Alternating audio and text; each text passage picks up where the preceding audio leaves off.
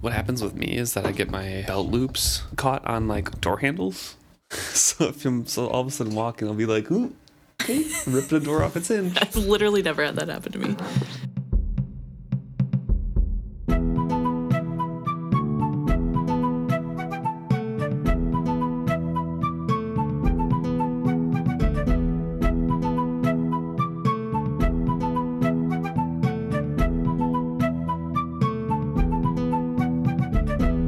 Welcome back to another episode of Is Fitz Happy? I'm Luke. And I'm Emma.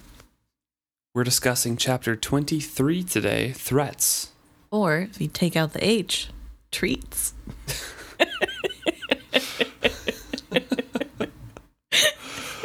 You really are hungry, aren't you? I'm so hungry.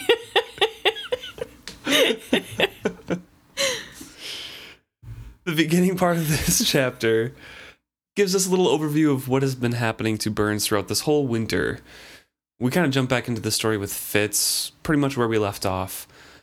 But this covers the next couple months, and it goes over the fact that they slowly lose contact with Burns. Burns is slowly devoured away as a cliff is eaten by the storm tides. At first, Duke Bronte had been sending messages back to Ketchikan, and they'd been having a little bit of a communication.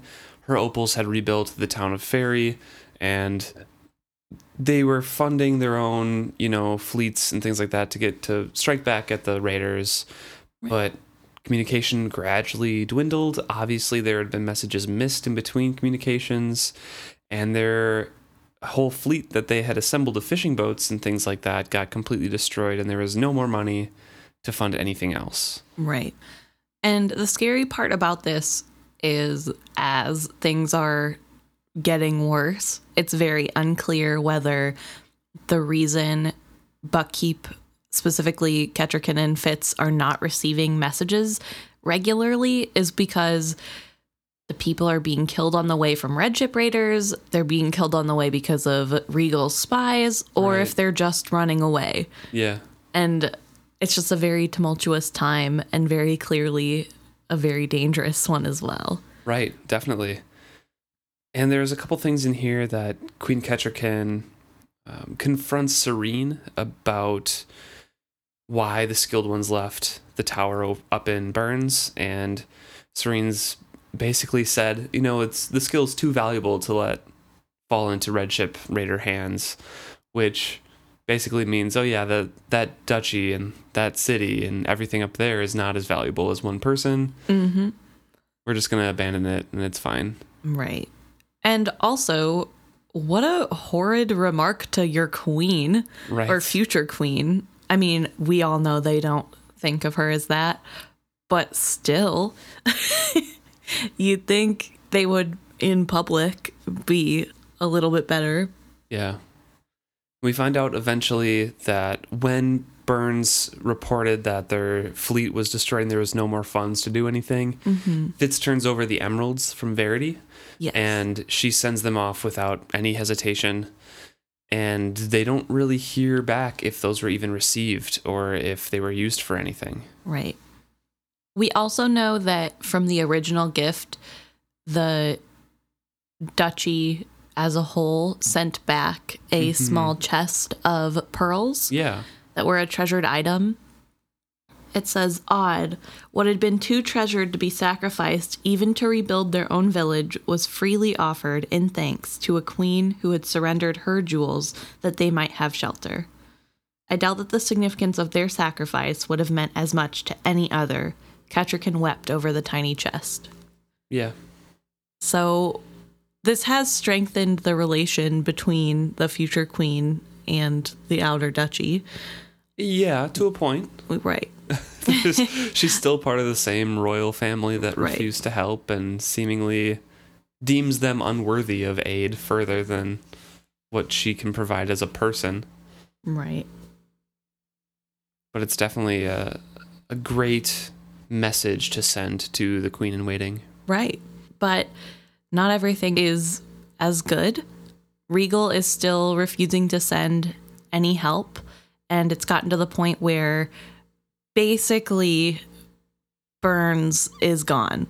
It's It's cut off from the rest of the 6 duchies. Yes, and the Red Ship Raiders are starting to inch closer to the capital around the north and south. Not quite the capital itself, but around the north and south, almost in a daring way, saying, see, we could get you. And Regal refuses to spend any money on any sort of aid or guard, saying that he's saving it for when Verity returns with the Elderlings, and all the while is partying it up with the inland duchies and giving them bigger, more expensive gifts and throwing more lavish parties. So a little bit of disconnect there that doesn't seem to be reaching anybody else knowledge-wise, but we all know. Well, it's hard to... the parties obviously are a little bit more visible, but for the gifts and things like that, that's hard for anybody to know. Right. Later on in this chapter, we see the full ravaging that the stables has gotten, and Fitz didn't know about all of that either. And it's just been happening over time, the whole thing. So we jump back in, speaking of the stables, with Burrich. He wants to be back in his own rooms, of course, the next day. So he goes, because it's Burrich. Uh-huh. And Lacey had gotten together his chamber ready, and Burrich is grumbling about, it not feeling the same as the bedroom when he left because it's tidied up and there's a candle burning in there or something. I don't know. Well, it has been aired out, so it's not stinky anymore. Doesn't smell like his room. Fitz notes that he has a bottle next to him and is in his room, and he's kind of set up at a table. And he completely understands that because he says that we had passed one empty stall after another. Not only horses were missing, prime hunting dogs were gone. I had no heart to go look in the mews. I was sure I would find them likewise plundered. Hans had walked beside us, silent but stricken. His efforts were plain. The stables themselves were immaculate, the remaining horses groomed until they shone. Even the empty stalls were scrubbed and whitewashed. But an empty cupboard, no matter how clean, is no comfort to a starving man. I understood that the stables were Burrich's treasure and home. He had come back to find both looted. And he had walked along without Burrich after he had set him up in the room and saw that it wasn't just, hunting dogs and the horses. It was cattle. It was breeding stock. It was prize bulls. It was sheep. All of that had been sent inland. Yep. And Fitz walks up on a group of men boarding a wagon full of grain to Turlake. Yeah. They're sending it inland. Yep, he offers help and gets that gossip of where they're going and everything like that. And he's just wondering, why are we sending everything inland? And we know it's because Regal has been planning on moving there. Yep. That's the ultimate, culmination of his plans to become king, move inland, forsake the outer duchies, and then just live off because he's rich. And he doesn't have to worry about the raiders because the coast duchies will be worried about the raids. Right. And it almost works. Almost. I mean, for as much as we give Regal crap for seemingly not being as smart as he could be, this is pretty smart. Yeah, we give him a bunch of crap, but at the same time, all of his plans pretty much work out, or at least he can turn the failure of some of his plans into a positive and create new things out of that situation. He's very crafty. He's very good at what he does. He's very gifted at manipulation, which is great for a politician. But it would be good if it could be used for the good of the kingdom and not for the good of Regal, which he seems to think are the same thing, but are most definitely not. Definitely. So Fitz kind of wanders back to Burrich's room after he's wandered through the rest to take stock of what has actually been sold off and is gone. And he sees the door ajar and bursts into the room thinking that something has gone amiss because he's on edge. Right. And he startles Molly, who is straightening up, giving Burrich a tray of food, that sort of thing. She obviously is not in a great mood because Byrrc is on the edge of drunk. Yes, he's drinking a lot. And she's also very mad at Fitz at this point. Mm-hmm. So it's it's a little cold in the room, and Byrrc is on his best behavior. Yes, Molly is courteous and offers to get him anything he needs from town because that's where she's going. And Byrrc thanks her for the candle, which she says, "You're welcome." It's very somebody trying to make somebody like them and the other person just doing their job. or somebody like Byrrc just trying to be as polite as possible to not offend them at all. Because clearly she is offended by something, but he cannot for the life of him figure out what it is. Yes. So he's trying his best to just be, complete court manners, talking around things, being very courteous. I think he thanks her 3 or 4 times. He even thanks Lady Patience for her help, which Fitz says costs him more than Molly knows. True. She once again asks if he needs anything from the town because he did compliment the candle, and Fitz remarks that she thaws a little bit at that. And she departs after that, after Byrrc says, "No, I don't need anything." They are left alone, Fitz and Byrrc, and Fitz kind of recounts everything that he's seen in the stables. That it's a lot more than just the horses.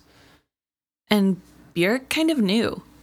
Yeah. He says that there are rumors as they were coming back, that Regal sold the beast and grain to fund the defenses of the coast, and other rumors that he sent the breeding stock inland to safer pastures and tilth. So there's rumors being spread about the reason he's getting rid of everything, which does explain why people don't see the hypocrisy of him throwing the parties when he's clearly got money. That, it's just him being smart about keeping things safe. Exactly. Which I totally forgot about this propaganda going on. I knew that there had to be some, but it is shocking to read it and be like, oh yeah, they genuinely think he's a good guy. So Regal has been on that campaign for the past 2 years. Look how smart I am thinking ahead, and hate him. He drank his brandy down. The best of the horses are gone. I saw that at a glance when I came back in. In 10 years I might breed stock up again to the quality of what we had, but I doubt it. He poured again. There's my life's work gone, Fitz. A man likes to think he'll leave his touch on the world somewhere. The horses I had brought together here, the bloodlines I was establishing. Gone now, scattered throughout the 6 duchies. Oh, not that they won't improve anything they're bred to, but I'll never see what would have come if I'd been allowed to continue. Steady will be studding rangy tilth mares, no doubt. And when Ember drops her next foal, whoever rubs it off will think it's just another horse. For 6 generations, I've been waiting for just that foal. They'll take the finest coursing horse that's ever been foaled and hook it to a plow. All Fitz can do is change the subject because he kind of knows that's true. Mm-hmm. They're not going to be valued for what they were. They're not together for Byrrc to continue to breed them into the wonderful horses that they were. When I read this, I was struck at the similarities between Björk's view of the horses and kind of what we see in the later series of the White's view of the world. It's these people who have had their hands in steering the course of time for so long. And granted, Byrrc is not evil or breeding these horses for his own monetary gain or, to destroy races of people permanently. But this idea of you plan and plan and plan, and there's one perfect foal like a catalyst. And if they're taken away from the white that is supposed to guide them, they will be used as though they're nothing and nobody will ever know the significance of that person. And it's kind of true about a lot of things in life, but I don't know, it just felt very much like the philosophy of the whites, and you can see how that turned after millennia's going by. I think it's a lot of things. When you have, I think this could happen to anyone, I'm saying, actually. Right. When you have something that you like doing and it is your job and you take pride in doing it well and you're doing it for so long, it becomes more of an ownership thing and not a job that you have to do. Mm-hmm. Like Bjerke says, it is his life. And now that it is all of a sudden scattered when he was gone for what, a month? Yeah. He comes back and now what? Like, he's just feeling that loss, that emptiness. Right. I can see where the similarities with the whites comes into that a little bit, but they can see themselves losing that grasp a little bit slower, and so they've had more time to corrupt, obviously. Right. And lose sight of their original goals. So it's more of a grasping of, like, we need to correct everything possible rather than coming back to a wrecked home. Right. But this, I guess what I'm trying to say is this feels to me like what the whites started out as.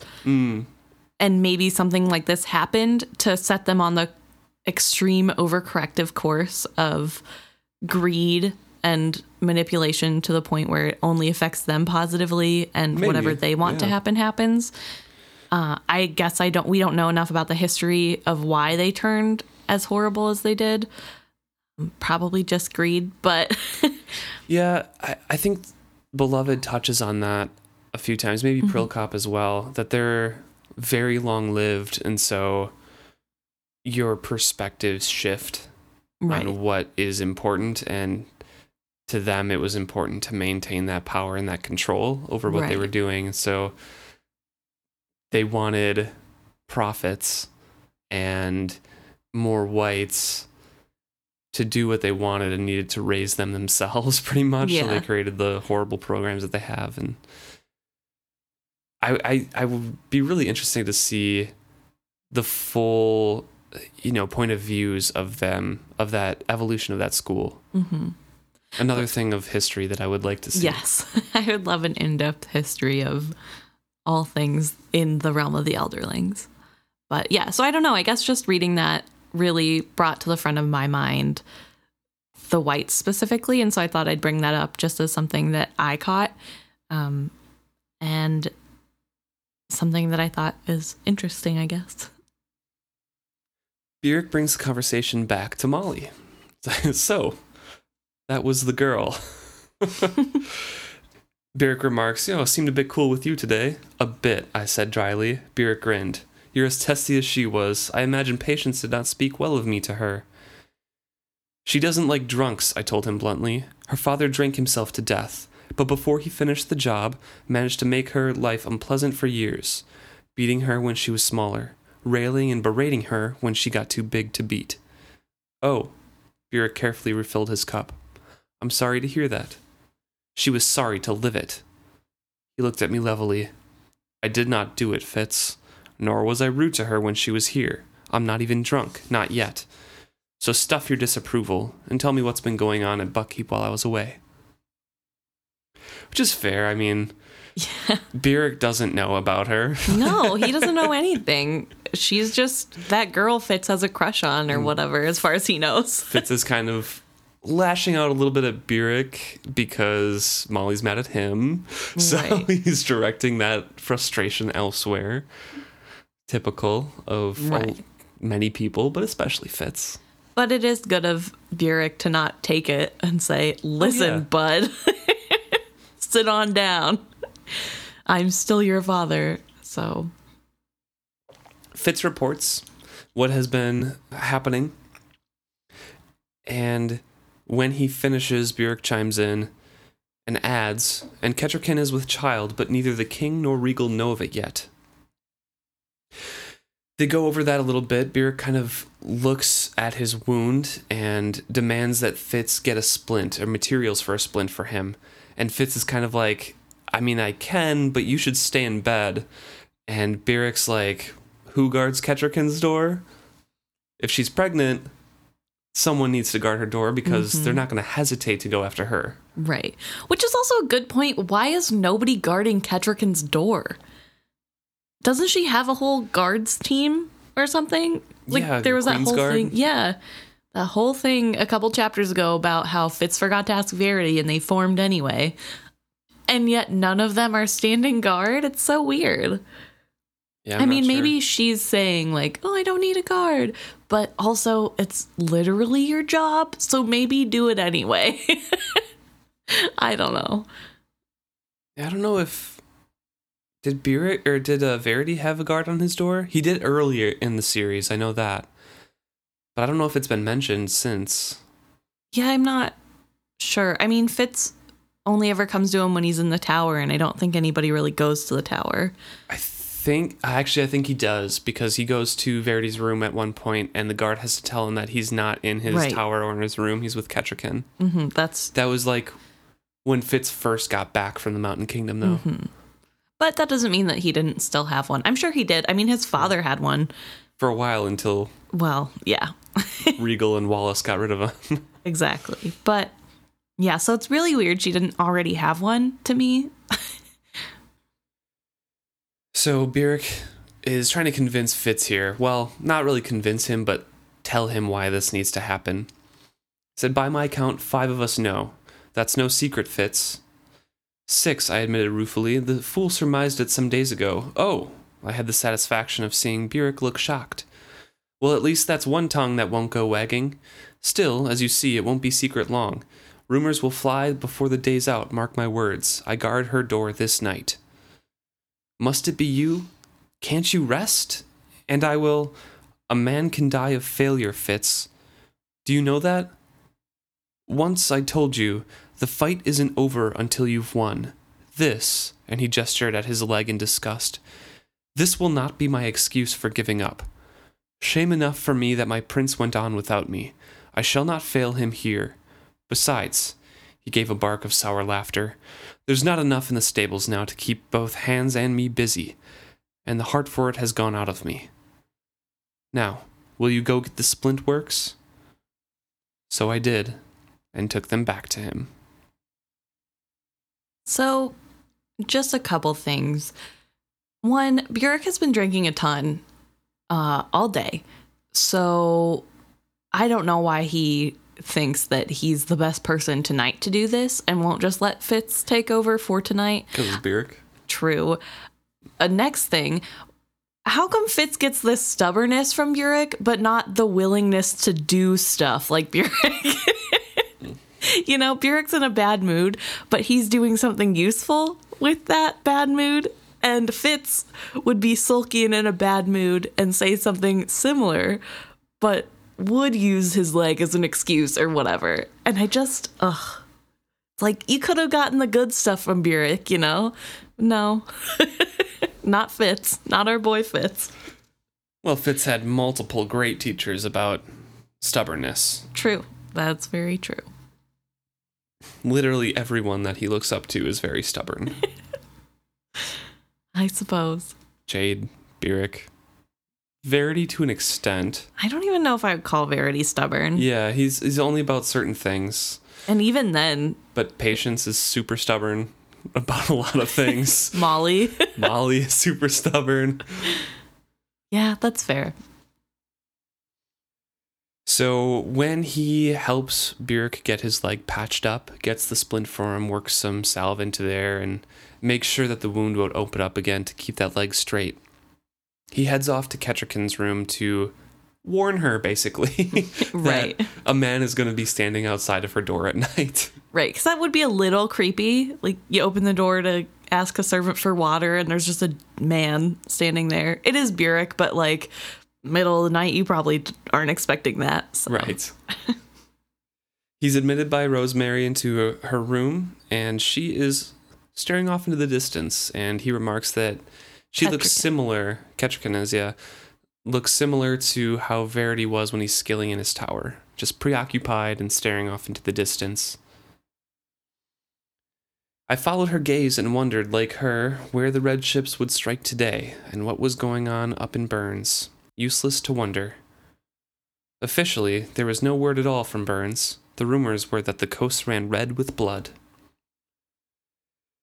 And this is just the beginning of those communications. Again, like they had just been sent off. Right. And we don't really know what's going on at this present time. The beginning of this chapter obviously takes us through the winter, but this is just the beginning stages of when they were sent off, when the opals went up.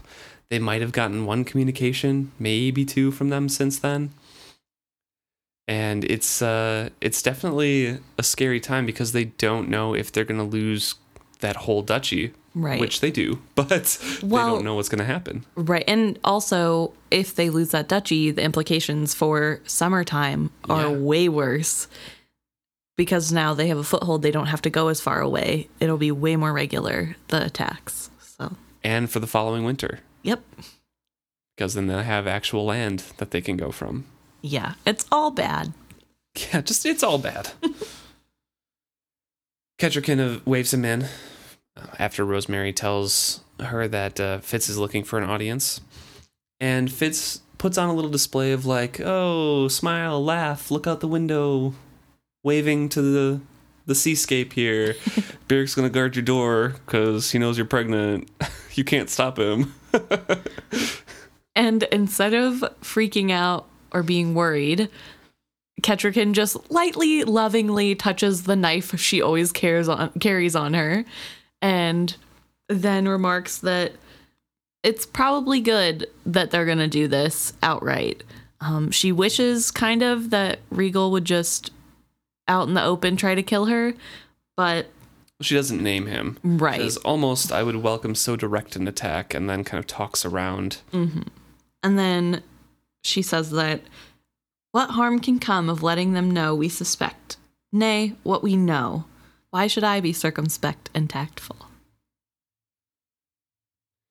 She also says that Byrric has already received an arrow from this, so why does she have to be that direct? So she's already linking the two instances together of Fitz saying, you know, Byrric fears that when others discover you are with child, your life will be in danger. He links that with the people who attacked Byrric and Verity, which is very much the case, and it's not that big of a leap if you're thinking about Regal. Right. But it is something that now Kettricken has to live with forever. They directly attacked the king in waiting. She is with child, and Byrric, someone who's been around the royals for a long time and has proven his worth, is saying they're probably going to attack the queen in waiting. So she's just sitting there like, great. When's Cool. that coming? Yeah. Well, not only did they attack the king in waiting, this is the second time the king in waiting has been attacked for his life. And the first time, no punishment was doled out. So pretty clearly, it'll just keep happening until they're successful. She says that definitely he can take the guard post with her thanks. She'll put a chair outside of there, and Fitz is like, he'll probably not sit in it. And she's like, it's going to be there either way. So he walks out, goes back to his room, and sees his door ajar. So he hides and waits to see what happens, and Justin and Serene walk out of it. He immediately confronts them because why not, I suppose. He's in a mood. And asks if they're still looking for a place for their tryst. Serene and Justin are pretty surprised that he caught them. Justin is really freaked out and is very clearly scared. Doesn't even want to meet Fitz's eyes. Good. Yeah, honestly. And he asks, what are you doing in my room? And Serene says, I don't have to answer. And he's like, not even if it's my room that you're in? Like, you gotta answer. And Serene keeps brushing it off until Justin kind of hisses out, Beast Man. Yeah, she accuses him, we know what you are. Come on. And then So they figured it out, although I don't think they're for sure that they've figured it out. And Justin says that Fitz is using the lowliest kind of magic, and obviously this is why Galen found him unfit to teach the skill. And Fitz freaks out. internally. Yes. He only says, I am loyal to King Shrewd, and then sizes them up, knowing that they are intentionally treasonous people. They know that they are supposed to be reporting to the king, and yet they don't. They don't follow protocols. They don't treat the king and king in waiting as they're supposed to. They're clearly only loyal to Regal. And he has a little bit of hesitation, thinking, well, maybe Galen fully skilled it into them and they can't help it. But either way, they know that they are being unloyal to the Farseer family, and they continue to do that. And then he keeps that piece of information in the back of his mind for later. He specifically looks at them with his training, because I know we often remark on how he uses the wit primarily to navigate the world around him and doesn't use his eyes as often. We've made fun of him for it. Mm-hmm. But he specifically does here and watches their minute little movements, seeing how nervous they are, their little glances, and definitely turns his assumption into a full-blown, like, I'm pretty sure that they are just reporting to Regal here. Mm-hmm.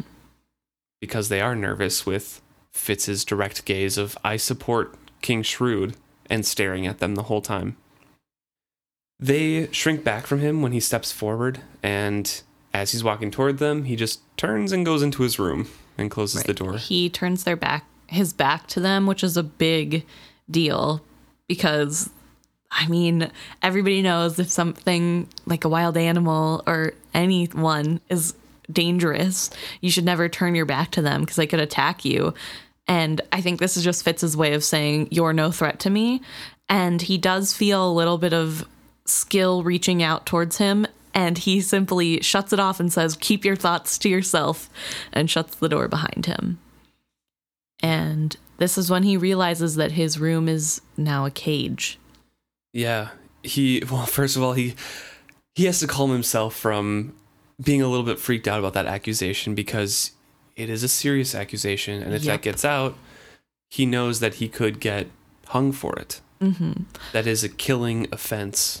Right. In the Six Duchies, even though it's technically not really a law. I don't know. Maybe it is because Regal is like going. Well, it's very unclear if at this time it's a law. Yeah. We know it will be, and it is highly encouraged to be very anti-wit magic, but it's unclear because it's been a long time, so the hatred has kind of died down up until this point, it seems, from the earlier book and last book. To me personally, it feels like something that still had a bad reputation, but wasn't necessarily like, oh, you deserve death because you can talk to a dog. And now it's turning back into this evil thing. It already has a dirty reputation, and it wouldn't be that hard to pile up and make it worse. So I don't know if they could get away with hanging him just yet, but after Regal takes full control, they definitely could. Yeah. So he calms himself. He centers himself. He remembers the room as it was, closing his eyes, and then opens them, seeing if anything was disturbed. Mm-hmm. And he sees a couple things moved and keeps in mind what Chade has taught him, that assume other people are better than you are. So he doesn't touch anything in case they put contact poisons on them. He's looking for things that they've disturbed. They've straightened out the tapestry because it was always crooked, and they moved the tray from his chest, or moved it to the center from where it was on top of his closed chest. Right. So obviously they were looking for something but didn't really take anything. So he surmises that they were specifically looking for secret entrances in his chamber. He kind of praises Chade for his secrecy because Fitz could never find the door itself. Right. So he's very thankful that he couldn't even find it, because he's a little bit more secure in knowing that Chade would be safe. Right, and this proves that things are more dire than Chade let on. Yeah. That they no longer believe that killing Lady Time was enough. There's someone else, or she's not really dead. Yeah, exactly. And so he pretty much discards everything that is in his chambers. He throws away his water, his food that was in there, all of his store of herbs, anything that could have gotten tampered with, he disposes of. And at the end of it, he's just kind of exhausted, shaken, and he's like, okay, they didn't kill me this time, but, I have to watch out for this. And that's what Emma was meaning when this place was a cage. Right. It's a place where Fitz has to go back to, and it only has one exit out of it, really. Mm-hmm. So it's a place where they can go and easily leave poison for him or something like that. Right. And he thinks back on what happened to the fool, and maybe somebody will be waiting for a bag to put over his head soon. And he thinks, maybe I should start locking the door, but then no, because then that lets them know they've won. And it's useless anyways, because they'll get in either way. But I do wonder if the reason Serene and Justin and even Regal have started looking for Chade, if that's at all because they somehow feel his presence, Chade's presence. He has to be susceptible to the wit or skill, in some way, because he can use it later, which means they would be able to touch his mind if they knew about him for sure. But maybe, because I don't know what is wit and what is skill with Fitz's talents. We know that the wit specifically is more about feelings of other people and feeling their essence being there, because Fitz doesn't usually use his eyes. So some of that is definitely wit. But is there a potential that with the skill you can feel others' minds as well? Maybe, but I don't think that's it particularly or in particular for Chade, because I seem to recall in, I think, Tawny Man, after they get the skill scrolls, Chade is extraordinarily hard to get through because he has his walls built up so high. Right. He's very shut off just from his nature and who he is. So I really, really don't think that Serene or Justin or even Will would have the strength or the know-how or the skill to pinpoint somebody like that, because Verity has an extreme connection with Fitz and still struggled in the past to even find Fitz when he had his walls up. But hear me out. That's after he's learned the skill. So potentially he doesn't know how to put up a wall yet. Maybe there's some natural wall building, but that's before he learns how to reliably skill. That's when he's just trying to connect to the skill. That's fair then. So I think it was natural walls. Personally, I could be misremembering those sections because I've read them a long time ago at this point. So I could be wrong on that, but I seem to recall that was before he reliably skilled, so that was still his natural walls and not something that he was throwing up, like his mind was throwing up out of defense of like, oh, you're reaching out too far or anything like that. Well, we do know that Fitz's walls and inability to connect with Verity reliably is because of trauma. Right. So that's why I would think that without the trauma, specifically skill-induced trauma, it'd be pretty hard to have a natural barrier up. I don't know. Maybe with his line of work there is. I don't know.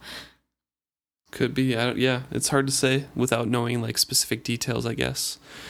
I'll keep my eye out for when we get to those books in, a couple years. So I'll try to remember. But that was just something that came to my mind because they are so convinced somebody is there. And clearly they have been for a while now. But I'm just wondering why now? How do they figure it out? And they're convinced that there's spies that are sending stuff to to Verity. Yeah. Which is kind of true, but which is true, but it's but how do they figure it out? Yeah.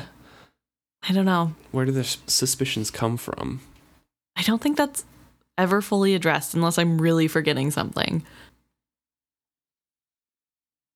So Fitz is feeling confined and he has to leave. So he walks out of his room, doesn't lock his door like Emma mentioned before, and heads outside. He decides that he wants to pay a visit to the Rurisk, see his crew, maybe get a drink, catch up a little bit, and heads down to the gate to the road to, go to the docks. Yep. And he is stopped at the gate. It's a nicer day outside, and a young guardsman kind of steps into his path, confronts him, and then says, "Stand," he commanded me. Then, "Please, sir," he added as he recognized me.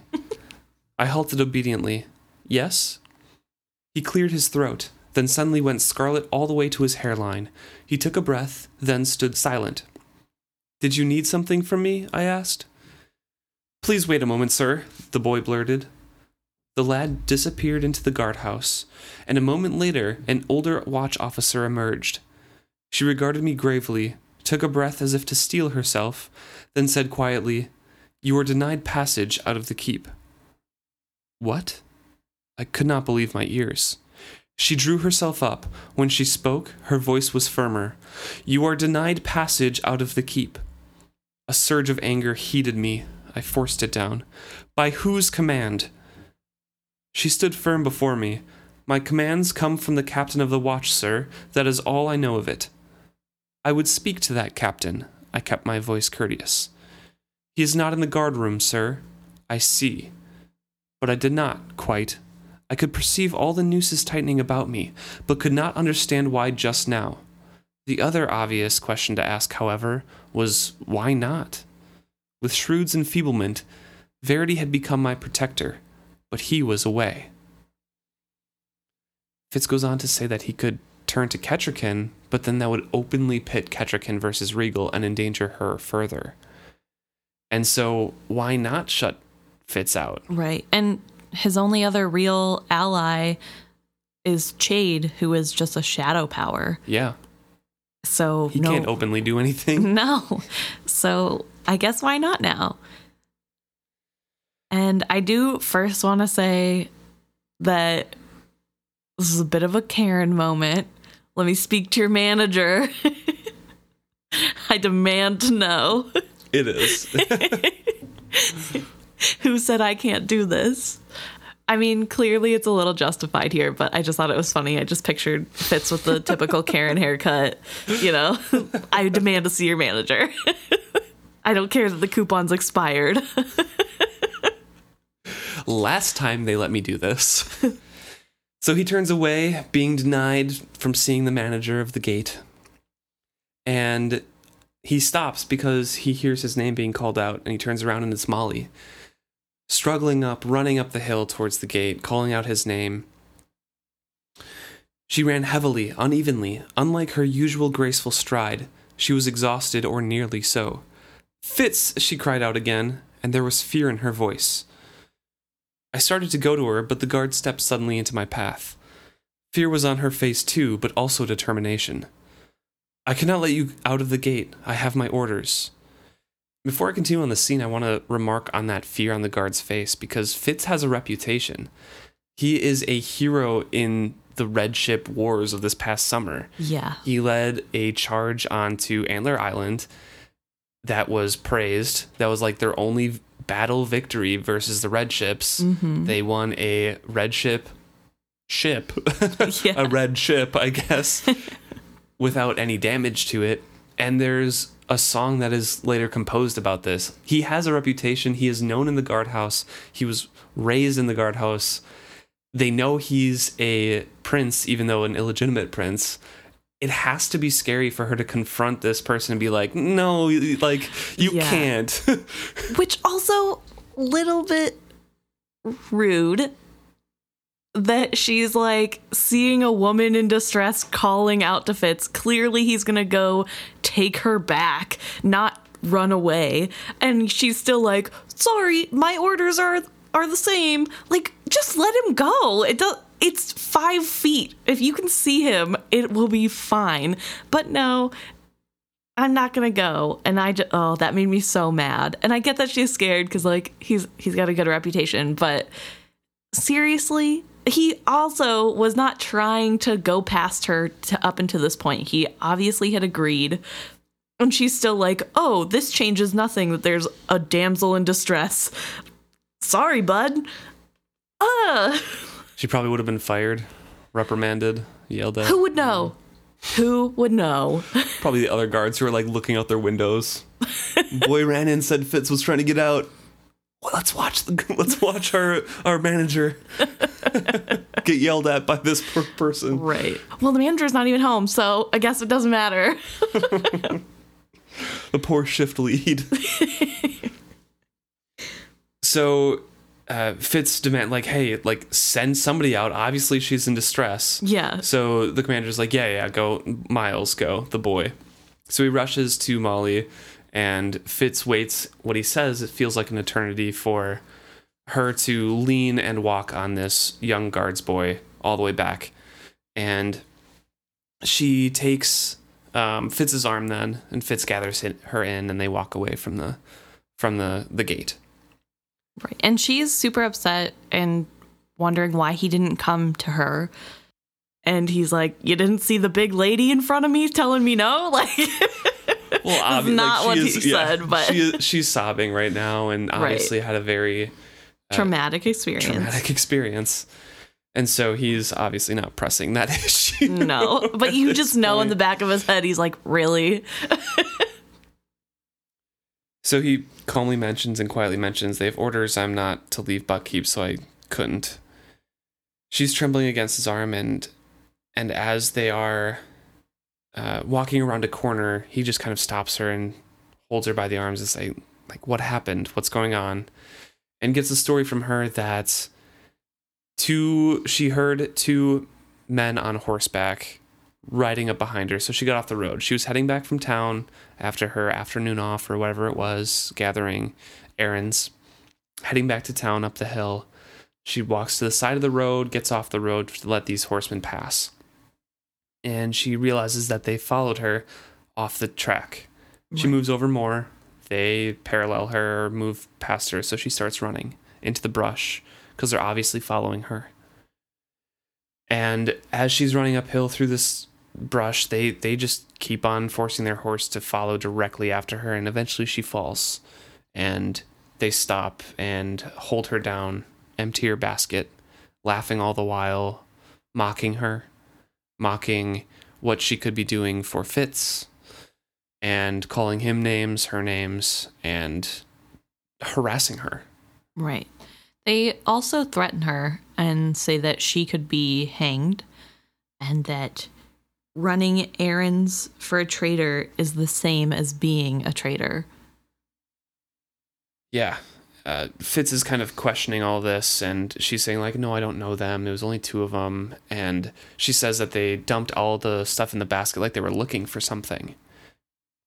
And in my mind, like, when I'm rereading this every time, I'm just immediately like, okay, so every one of Regal's peoples know that Fitz is suspicious for passing notes along to something.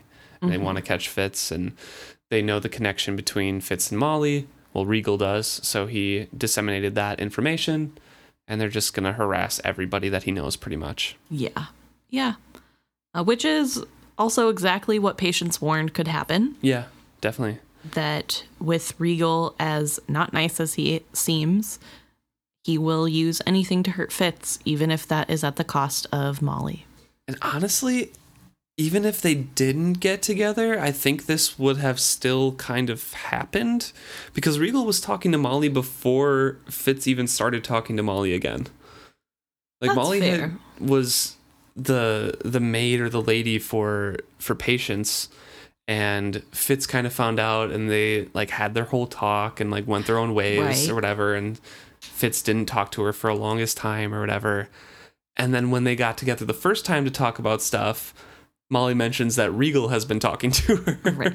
But you don't think Regal knows that he continued to, that Fitz started visiting her and that they were... I think he realizes that relationship continued, but I still think this was an avenue that he would have pursued. I'm not as convinced. I think if he never would have started their relationship, that Regal would have lost interest. Maybe. It's possible. But I feel like Regal is so one-minded of, like, when he gets on something, especially when it comes to Fitz, that he would pursue every avenue to pin something on Fitz. That any sort of old acquaintance that he could get to, because people that Fitz know are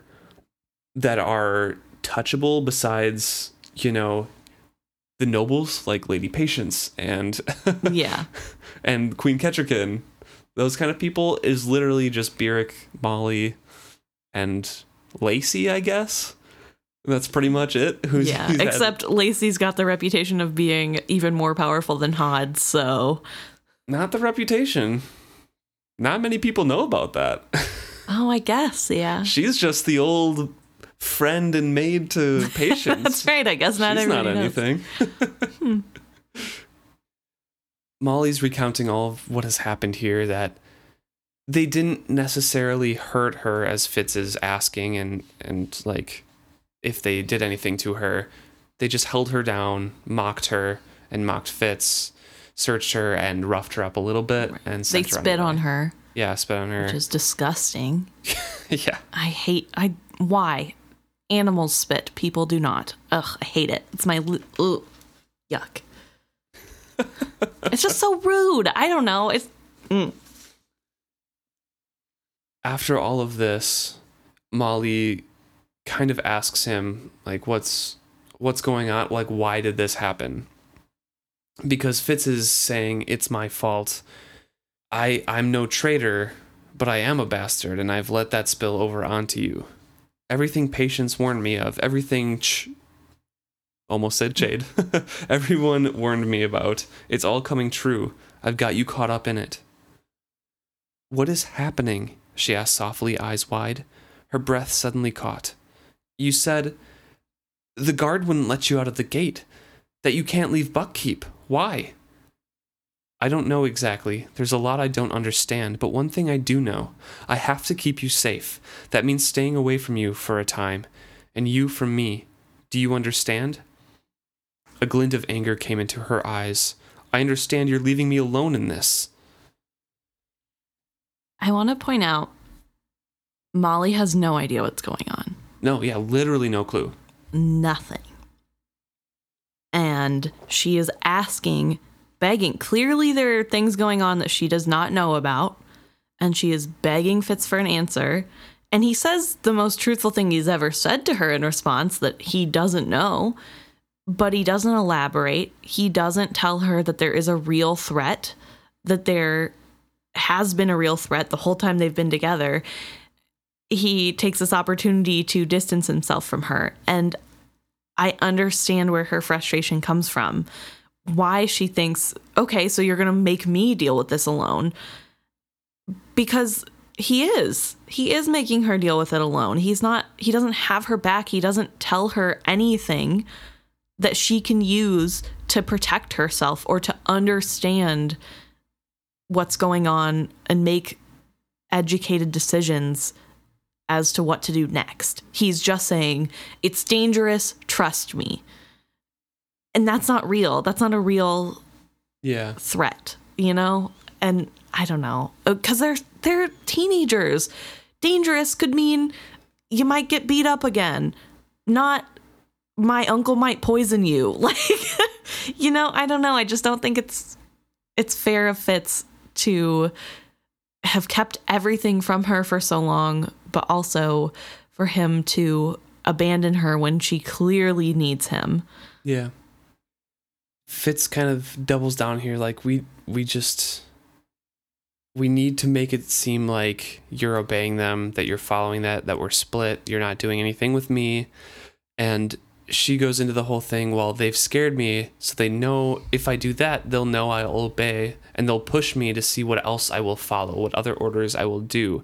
That can't happen, I can't do that. Right. And Fitz in his head is thinking that these are scars that her father left, which definitely, I believe her feelings on this do stem from that. But it's not necessarily wrong in this case either. No. Either way, it's a lose-lose. Because if you physically stand up and fight them, she will die because she doesn't understand what's going on. But if she follows along, Regal will try to take advantage of that fact eventually. Right. And try to use her against Fitz. So it is the stereotypical lose-lose. Right. There's nothing she can really do except leave. Yeah. And so Fitz is, again, trying to explain himself without explaining anything, saying, now is not the time to stand up to them. I kept looking over her shoulder, expecting that at any moment the guard would come to see where we had vanished. Come, I said, and led her deeper into the maze of warehouses and outbuildings. It is time to stand up to them, she declared, because once you start putting it off, you never do it. Why should not this be the time? Because I don't want you caught up in this. I don't want you hurt. I don't want people saying you are the bastard's whore. I could barely force the words from my mouth. Molly's head came up. I have done nothing I'm ashamed of, she said evenly. Have you? No, but, your favorite word, she said bitterly. She walked away from me. So, this is Fitz's flaw that he's not seeing. He doesn't want her hurt. He doesn't want anything more bad to happen to her. But the problem is, it's already happened. The time when he could walk away and save her has long passed, and him not seeing that is a huge flaw. And it's not a real option anymore to say, well, let's just play by Regal's rules, because Regal doesn't have rules. So maybe focus more on protecting the person you love.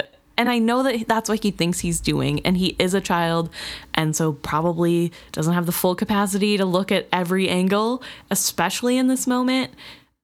But it's so frustrating to read her sit there saying, let's fight back. Why does it matter? And him to be like, well, I don't want you to be called a whore, because that's, of course, what she's going to focus on. Like, oh, so I should be ashamed that we're together? That's not what he's saying. But she has nothing else to go on. Nothing. Yeah. And I just feel so bad for her, because if you read this from Molly's perspective, this is a completely different conversation than what we know with Fitz's context.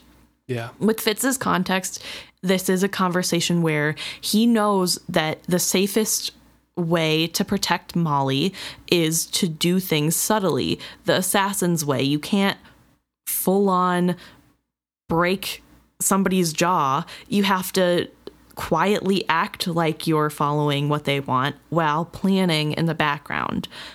But to Molly, she's just told her boyfriend, hey, some thugs just beat me up because they think you're a traitor.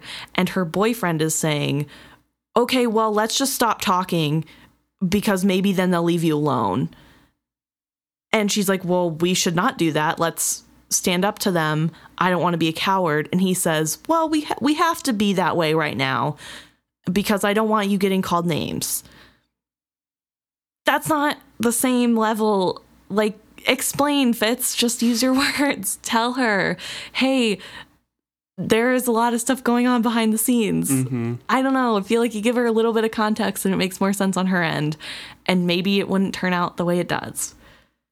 Yeah, and as she was walking away, Fitz goes to grab her and just stop her and like continue this conversation. She spins around and punches him in the face. And Fitz, with blood running down his face, tries again to explain his side a little bit more. And he goes a little bit more in detail, saying, I didn't say I wouldn't fight back, only that I don't want you caught up in it. Give me a chance to fight this my way, I said. Trust that given time, I can find them and make them pay. My way. And then he distracts her a little bit by saying, okay, tell me everything about them, and goes through a full list. How many were there? Where were they from? What did their accents sound like? Did they have beards? What colors were they wearing? All the sort of things like that. Right. And I do want to say, I think it's horrible that Molly resorted to violence, especially to the level where Fitz is bleeding. Not that it would have been okay if it was just a tap. You should never hit anyone, right? Especially not your significant other. I do not agree with that decision. I don't think Luke does either. No. Tensions are high, but it's still not a proper way to do things. But I do still want to point out that Fitz is saying, let me do it my way. What does that mean? What's your way, Fitz? She doesn't know that you're an assassin or that you have training or that you can, court enough to do it the backstabby way. She doesn't know that. The only thing I think she could draw conclusions from, like my way, would be, okay, so he is a royal bastard. He must have connections or some sort of nobles. Like he can investigate into who this was and then stop it. legally way or like through Right. guards or something like that. And that's Right. the only thing that she could connect to, really. And also, she just got physically attacked, so I'm sure she's thinking, well, really, you want to go the legal route if that's, you know? Right. So tensions are high, and he's not doing a very good job of explaining what his way even is and what that means and how that is better than what she wants to do. And so I do feel bad for her in this moment. Again, do not think it called for her physically abusing him, but I understand where her anger is coming from. And I want to make sure, because I know a lot of people don't like Molly, that her side gets defended. Not this action specific, but the conversation in general. So after a admittedly very poor description of the men that attacked her and the horses, which is fair. She said that she was held face down to the dirt, so it's hard to see. It's just kind of funny when she said, brown horses with black manes and tails, and the men talked like anybody else. One had a dark beard, I think. It's hard to see with a face down in the dirt.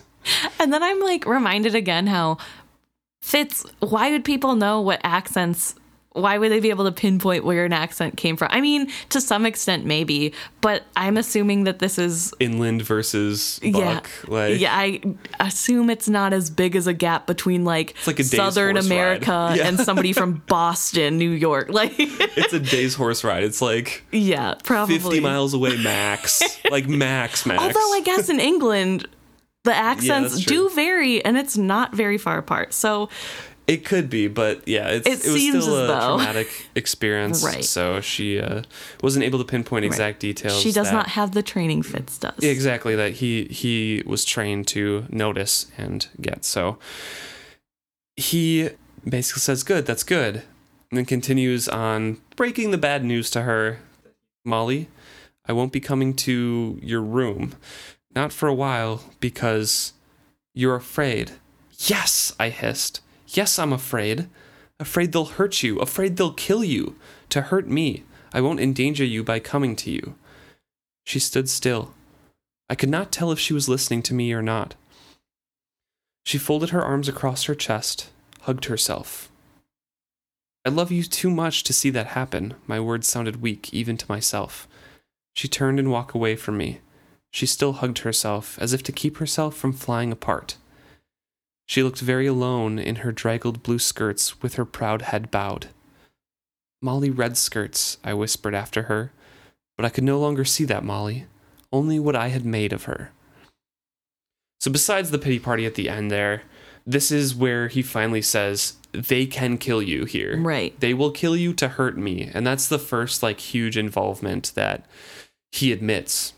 Right. It's always, they're getting after me for this. It's all to hurt me, sure, but never the extent of the damage, which is kind of what you were getting on a little bit before too. And at the end, because of all this arguing and because of everything, she's finally knows. He hisses it out. He's just like, they will kill you. Yeah.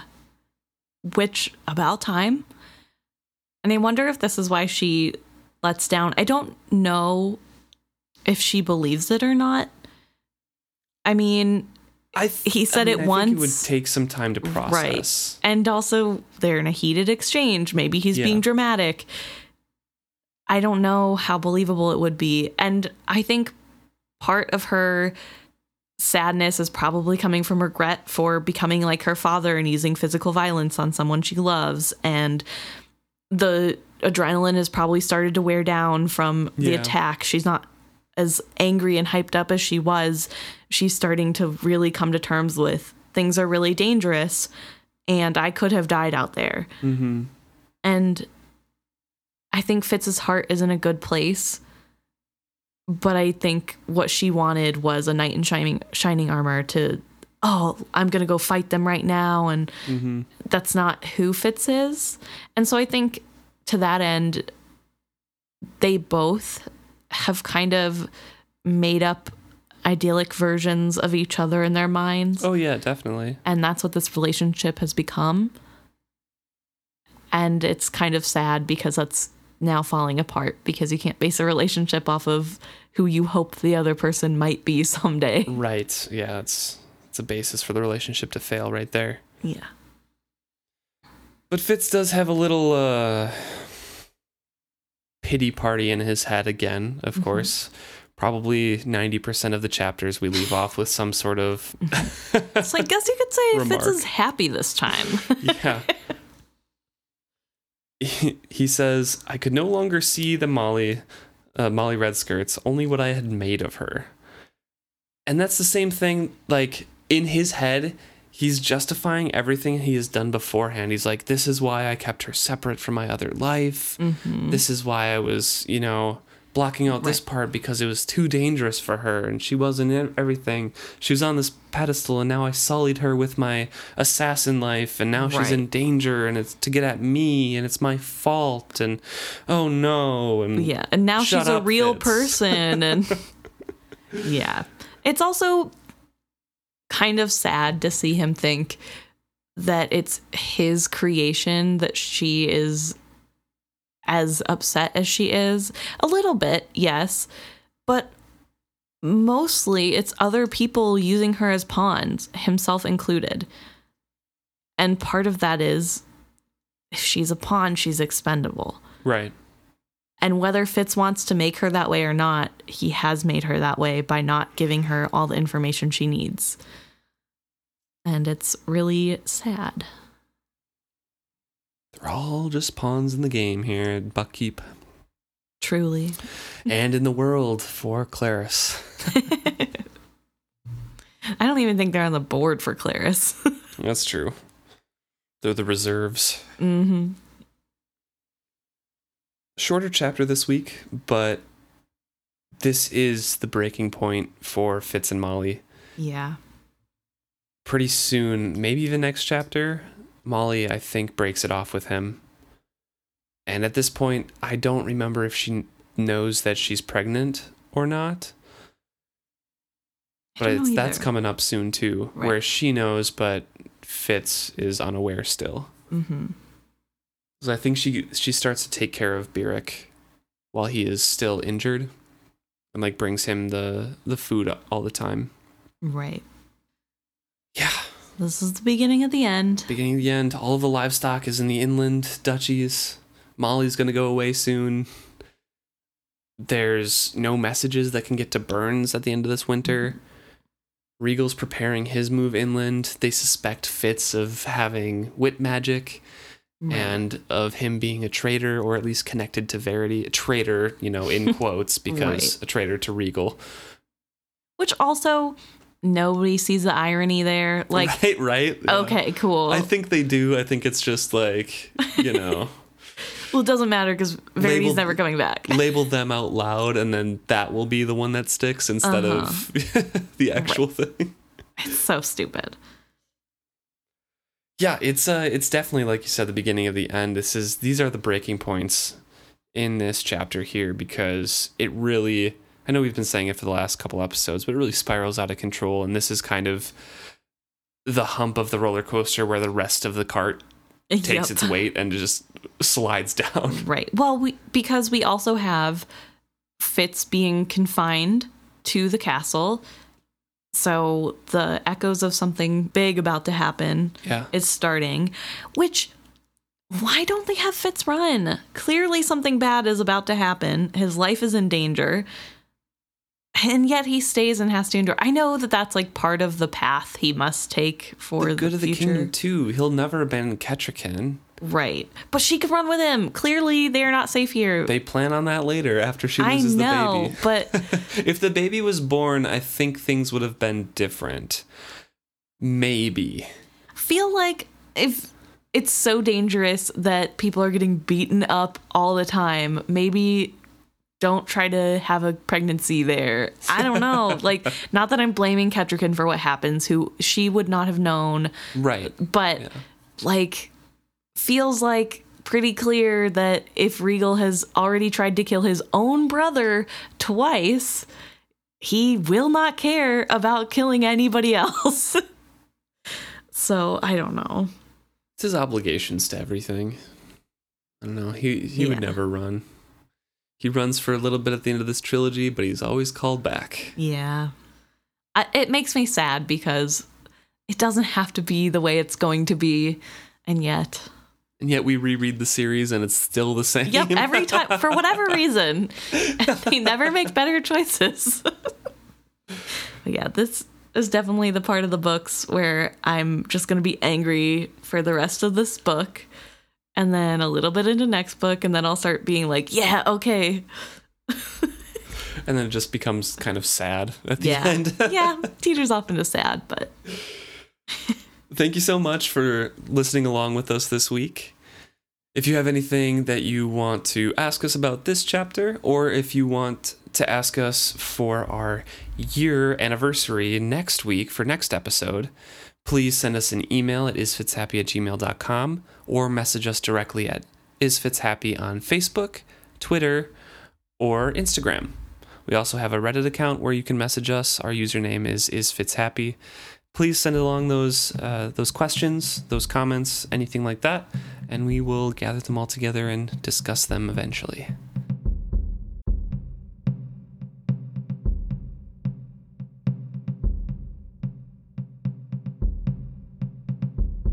This week, to match our short episode, we have a short shout out. Shout out to our Twitter follower Joseph for letting us know that they believe it's Althea's brothers who died in the blood plague. We were talking last week about how we're trying to figure out kind of the timeline of the world for blood plague. That makes sense. We couldn't figure out if that was what happened during Althea's childhood, which Althea's a bit younger than Fitz, so that kind of tracks. But again, nobody's 100% sure it's a blood plague, but Althea's brothers did die of some sort of plague. So we were kind of in the right vein. And now we'll just have to wait and see if blood plague is correct. Yeah, I'm pretty sure that sounds right. Mm-hmm. I'm just quickly looking up on one of the wikis to see. Right. Well, because I knew somebody had to have died closely, because Ephron, for real, would not even trade for a ton of money to save their family up the Rainwild again. So it had to have been somebody super close. I just didn't remember she had older brothers. But unfortunately, it's not filled out with extended family that is deceased. So that sounds right to me. Yeah. It makes sense. And that's why Althea was taken along on trading trips so young and as a woman. Yeah. Somebody has to carry the family name. Yeah. So thank you to Joseph. We appreciate the filling in of gaps in our memory. It's so hard to remember or be able to find all the little things that come up in our conversations.